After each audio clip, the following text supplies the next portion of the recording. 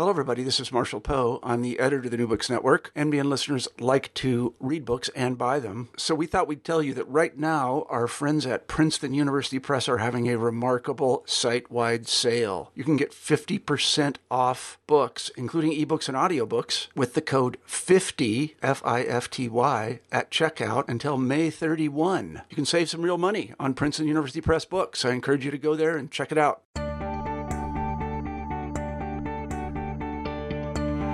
Hello, everybody, and welcome back to New Books in Psychoanalysis, a podcast channel of the New Books Network. My name is Philip Lance, and I'm your host for today's episode, in which I'm interviewing Elliot Jurist about his book, Minding Emotions, Cultivating Mentalization in Psychotherapy, published by the Guilford Press in 2018.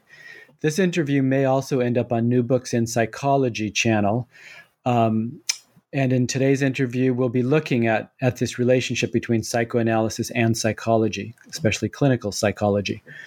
Elliot Jurist is a professor of psychology and philosophy at the Graduate Center, the City University of New York, where he served as director of the clinical psychology doctoral program for many years.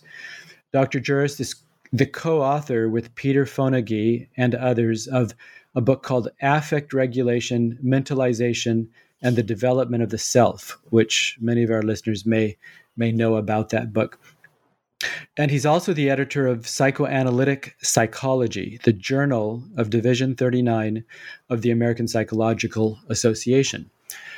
So welcome to the program, Dr. Jurist. Thank you very much.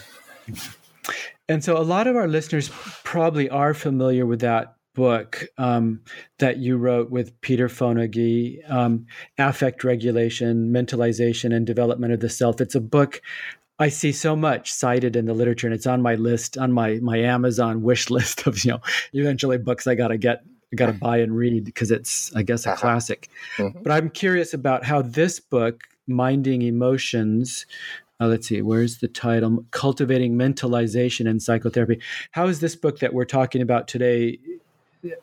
How does it follow on affect regulation, or what does it add to that field? Yes, well, I think Minding Emotions grows directly from the affect regulation book. I had written the chapters on the history of affect and on mentalized affectivity, and the new book expounds and in some places I think corrects ideas from the earlier book. I'm interested especially in responding to people who imagine that mentalization is a kind of merely cognitive concept. And that's why I pay a lot of attention to emotions. So you could think of the new book as mentalization theory, 15 years down the road. I mentioned that it corrects ideas from the earlier book. Probably the biggest point in that connection is that we had suggested in the 2002 book that mentalization grows out of secure attachment. But research has shown that infants have earlier mentalizing skills, actually as young as 7 months old. So that point needs to be qualified. And one other point is that we had suggested that borderline personality disorder meant that someone was unable to mentalize. And that's also, I think, a little bit simplistic because it's more accurate to suggest that they lose the capacity to mentalize under certain conditions rather than just lack the capacity. So kind of a bottom line is that the relationship between attachment and mentalization is a lot more complicated than we had understood at the time. Okay. That's fascinating. And we're in this whole realm of attachment and mentalization and borderline personality disorder. And at some point, we're going to get to some questions about where psychoanalysis fits into this. But let's begin sort of step by step, and maybe even from the very first, I think it was first sentences of the book, where you say, "We often do not know what we feel." And that's so true. Although when I first read it, I thought, what do you mean we don't know what we feel? It really is. It's a simple idea, but taken for granted. And so you developed this idea by elaborating on a concept you call aporetic. Am I pronouncing it right? Aporetic emotions. Can you tell us what you mean by that? Sure. Well, I think it is often supposed, wrongly, that we always know what we feel, or we know what we feel in some automatic way. That happens to be one of the assumptions of the basic emotions paradigm in psychology.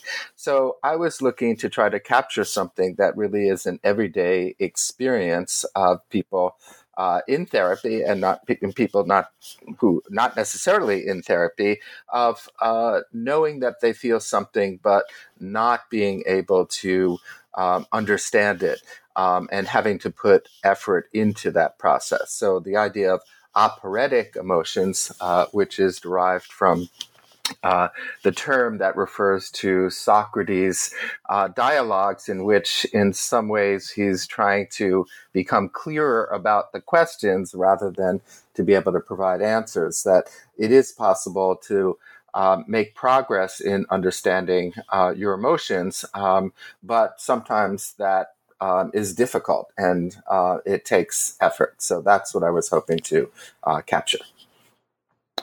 Yeah, I have a good example of that, just because I met with a client recently who's kind of obsessed with buying a new luxury car, and I recently spent an entire, but he's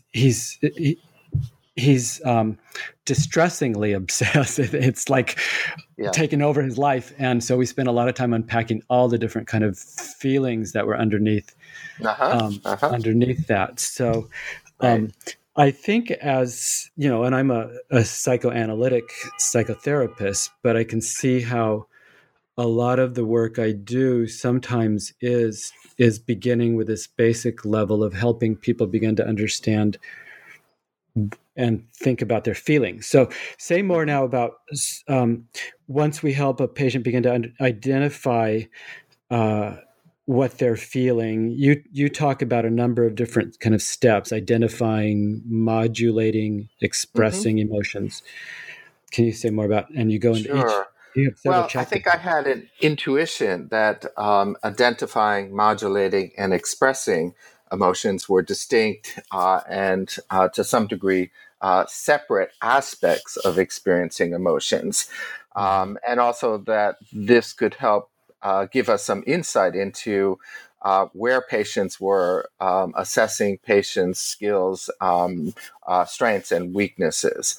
And it turns out that my research team actually has demonstrated the robustness of these distinctions. So the intuition that these are three different components of experiencing emotions turns out to be strengthened. So we're talking to somebody with a psychoanalytic background who's talking about assessments, right? Which probably you don't hear that much on this channel.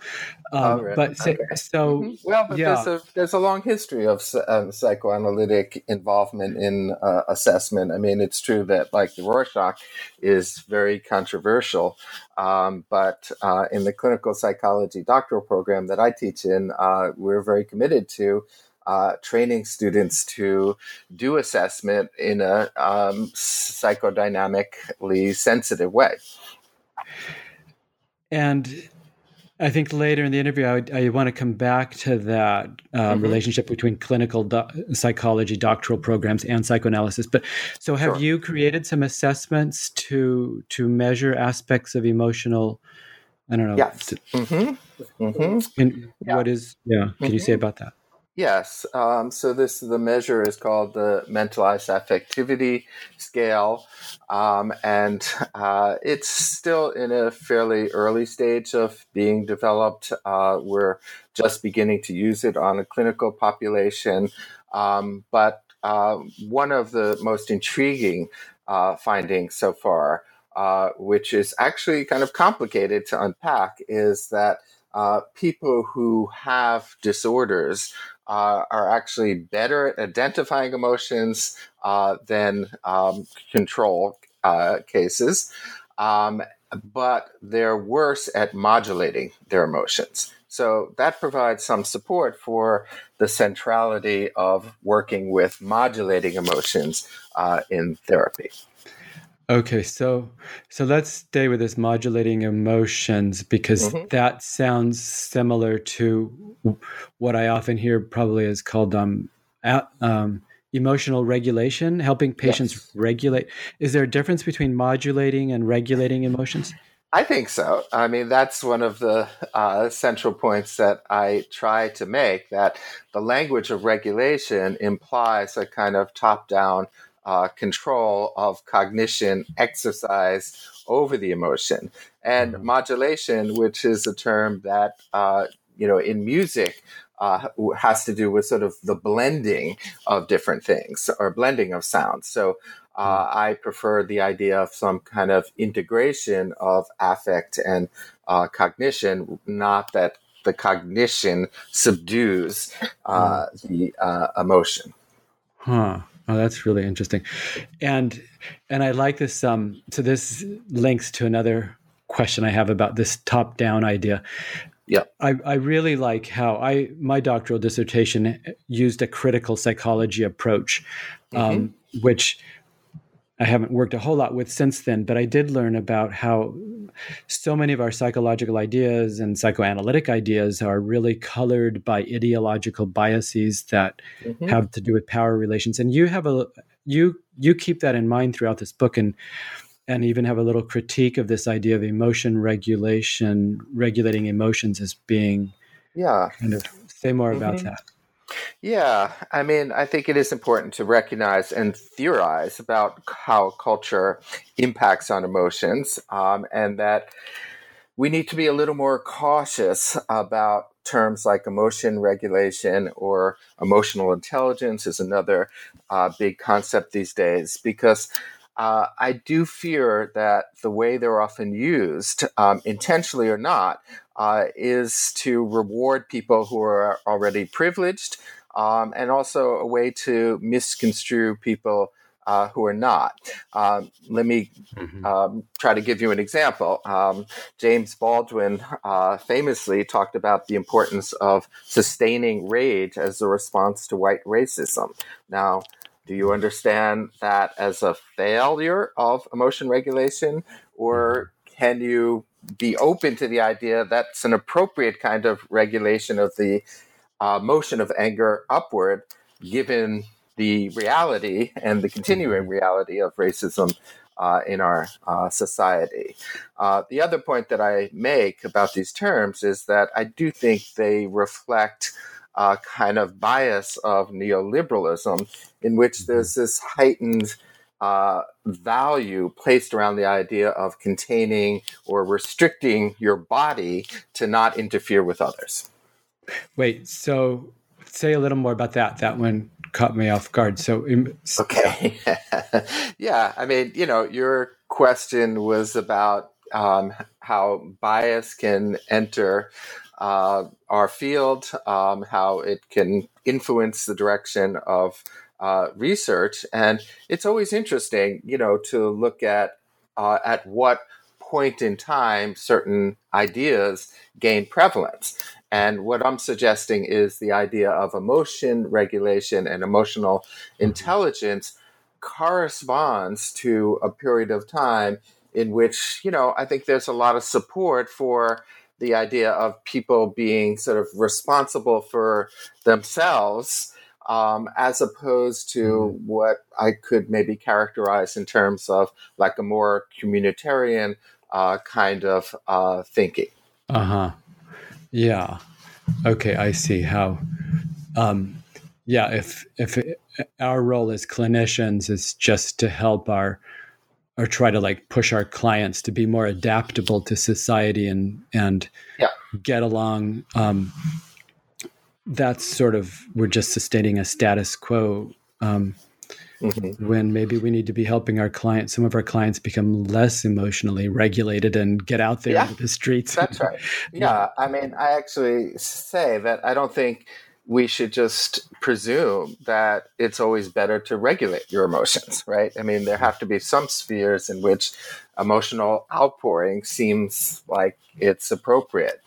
The other point that I think is contained in what I'm saying about emotion regulation is that it's more relational than just this idea of an individual taking care of him or herself. Okay, so I'm beginning to see, or maybe our listeners are too, how we're talking a lot about emotions, and this is, I guess, a subset of the broader topic of mentalization. So as part of mentalization, like you said in the beginning, it's not just a cognitive process. It includes how we handle our emotional life as a part of mentalizing. That's right? That's right. Okay. Yeah, I think you could understand, mentalizing as distinct from reasoning because it builds in an emotional component in the process. Okay. And, maybe I can just say a word or two about just the history of the term mentalization, because one of my chapters deals with that fairly extensively. But the word was used by French psychoanalysts who were interested in psychosomatics. And their understanding of mentalization really is about reading bodily states. So it's very far away from the other connotation of mentalization that comes from theory of mind, in which it's a little more abstract and it's about reading other people's mental states. And I think the originality of mentalization theory within psychoanalysis is to find a way to demonstrate that mentalization has to do with reading one's own states and reading the mental states of others, and that it entails some integration of cognition and affect. Okay. All right. I see how now we're beginning to move into the area of psychoanalysis, not only because you mentioned the French somaticians, psychosomaticians. So because we're beginning to get into the area of things that aren't known cognitively, things that may be experienced in the body, which is what the French were trying to get at, and how we begin to represent or bring that into language. Yes. But probably a lot of people are going to say, well, mentalization is really mostly about dealing with consciousness and cognition. How can you make a case that mentalization belongs in psychoanalysis, or sure? Vice versa? Well, I think there are different ways to address that, because first of all, there's no reason to assume that we're always aware of our mentalizing.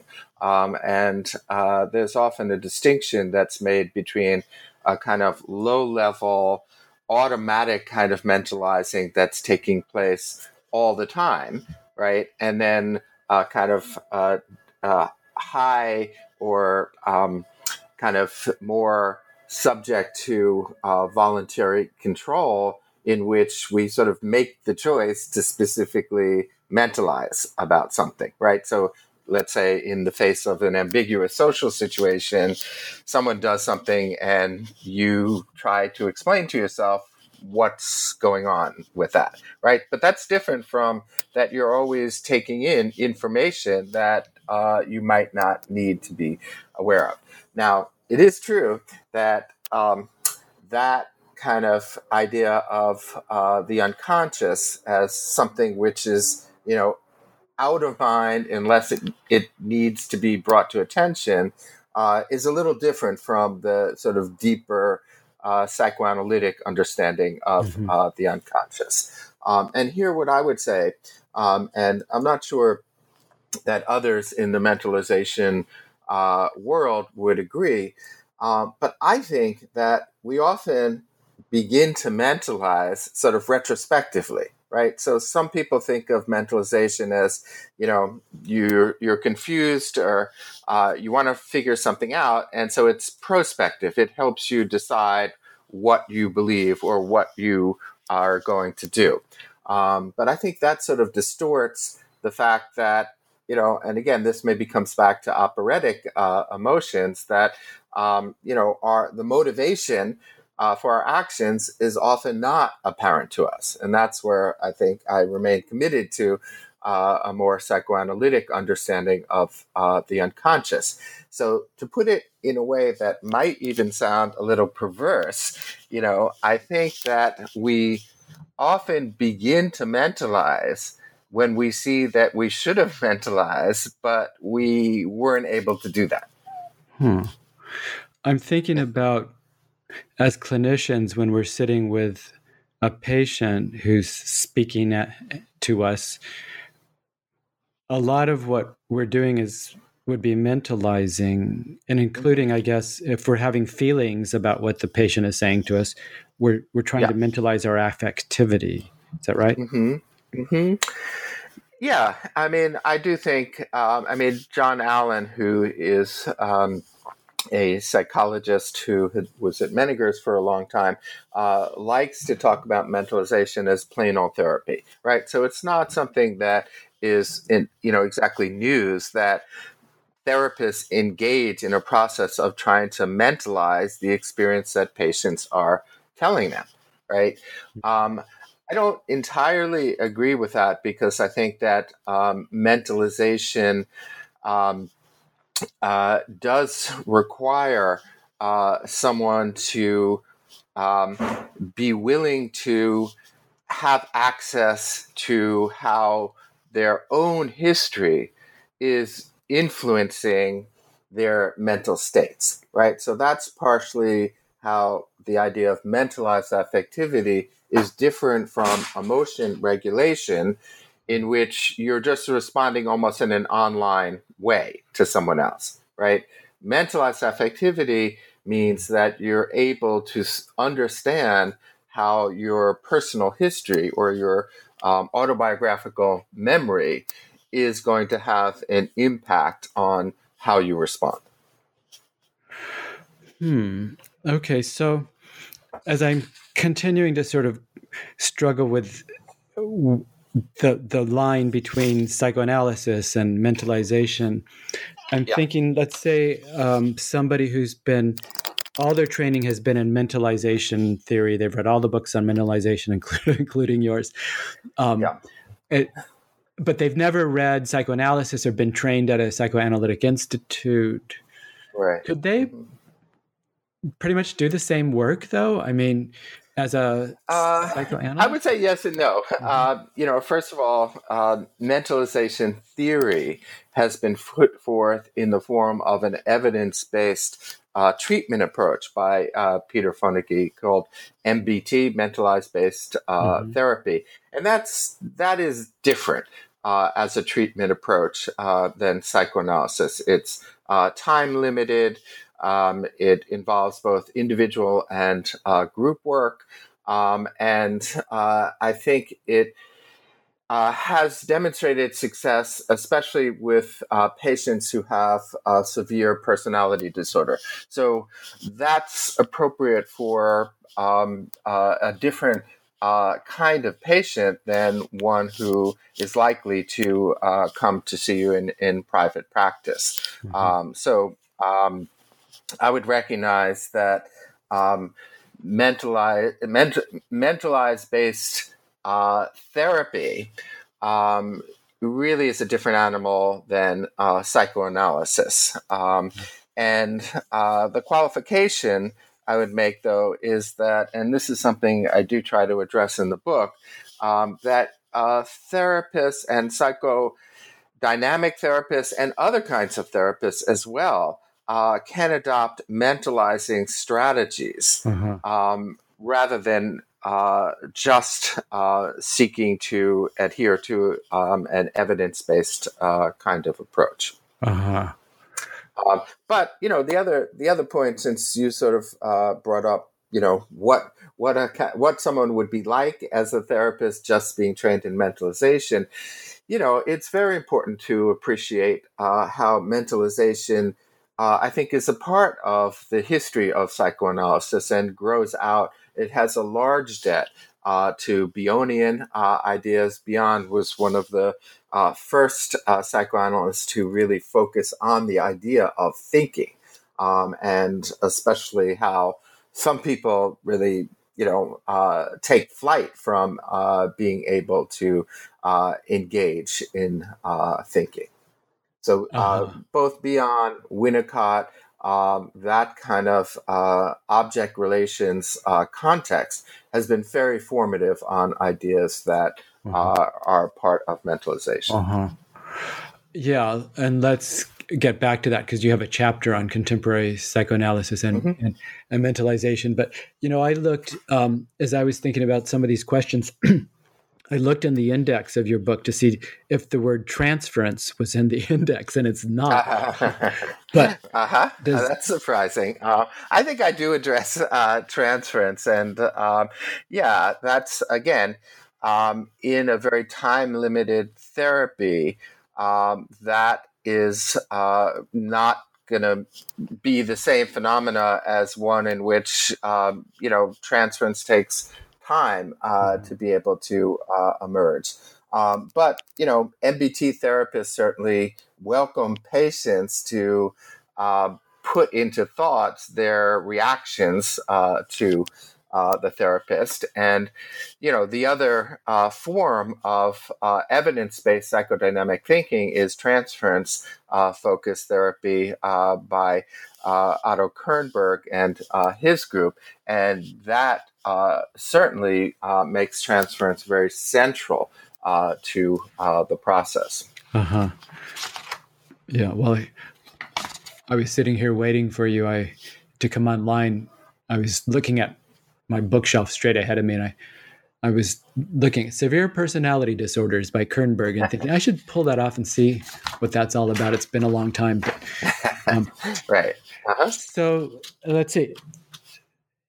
One of the interesting things you do in your book is you bring in some personal sort of memoirs of a number of different people like Sarah Silverman and Ingmar Bergman. What was your strategy with that? Yeah, well, it has to do with, I think, some ambivalence about talking too much about my patients. So it's some, urge to respect confidentiality. I do have a number of clinical vignettes and try my best to disguise the identity of the patients. But I think the motivation in turning to some of these memoirs by Sarah Silverman, Tracy Smith, Ingmar Bergman, and Oliver Sacks was that I thought it would be fruitful to be able to look at how emotions are understood in light of autobiographical memory and narrative. And so choosing kind of complex, highly creative individuals became a sort of focus of mine.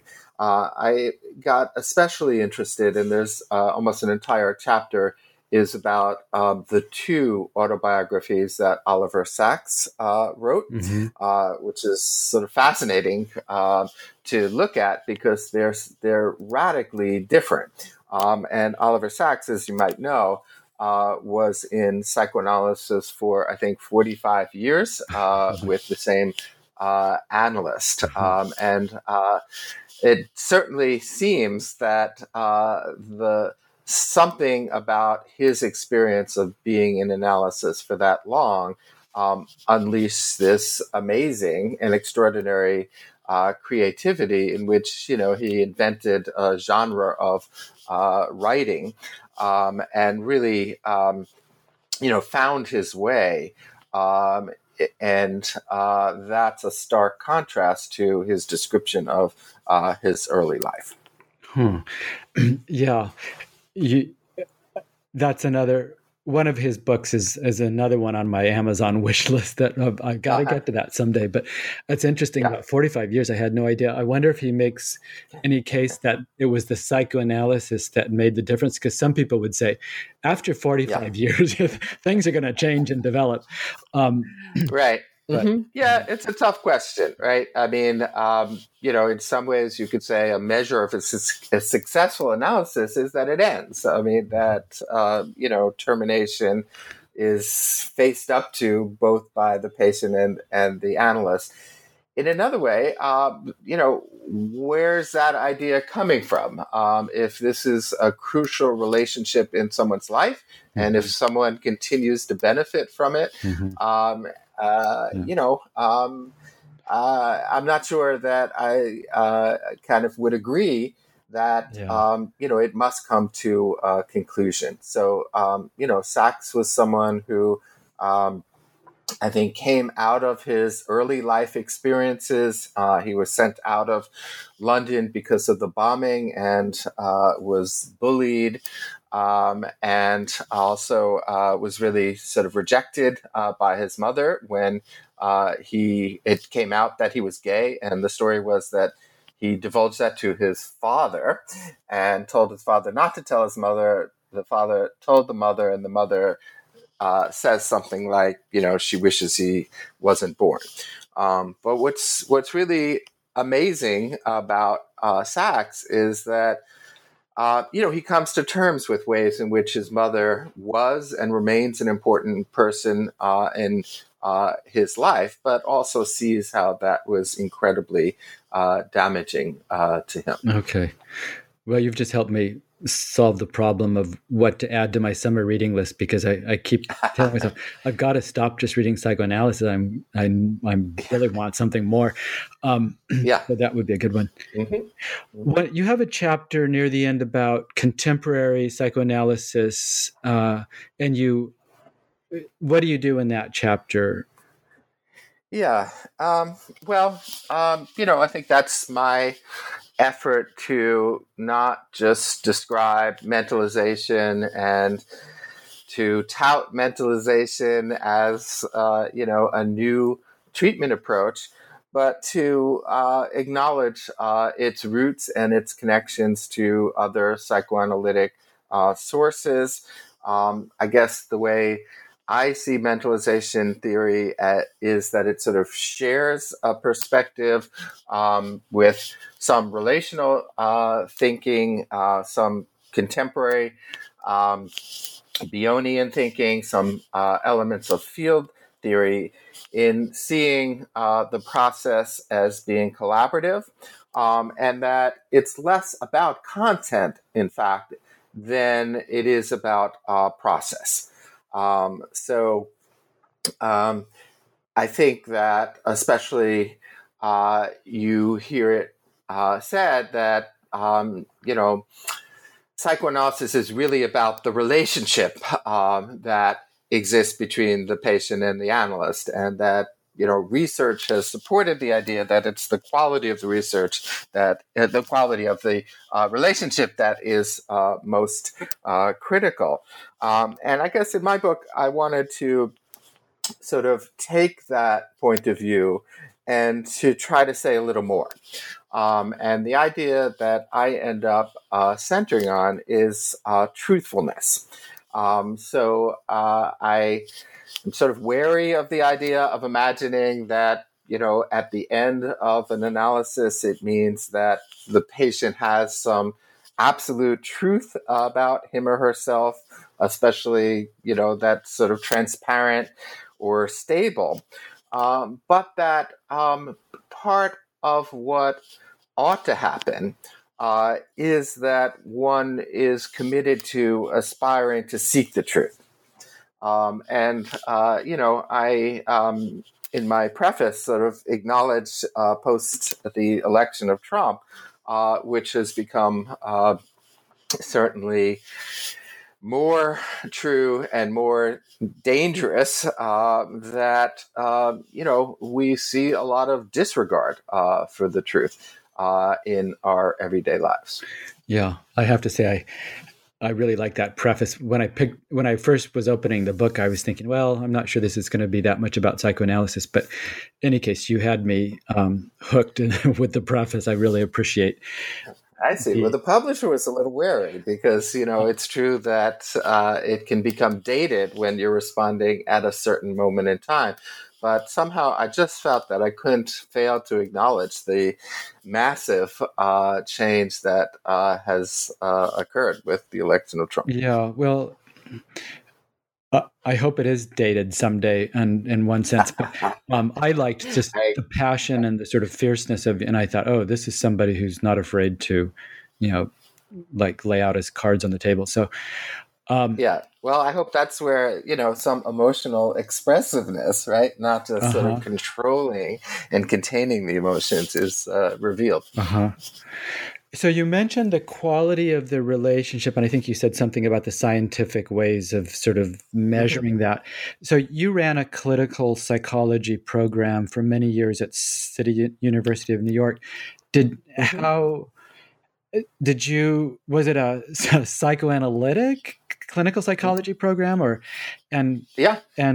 did you have any trouble with your colleagues, bringing psychoanalysis into clinical psychology, which some people would say they Yeah. too Right. long? Well, no, I had the luxury of mostly having, and still do have, lots of colleagues who are psychoanalytic. And also colleagues who, if they're not, have been exposed to appreciate the value of that perspective. It's certainly not true in the larger world of clinical psychology. When I was the director, I actually spent a year trying to press the APA to reveal information about the way in which the various programs identify themselves.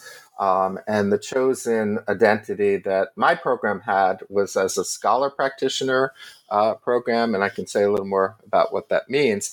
But there were really 5 of those programs out of 172 across the country. So the predominant paradigm is a scientist practitioner one, where one will receive training to become comfortable with doing research, but at the same time to value the process of being trained as a clinician.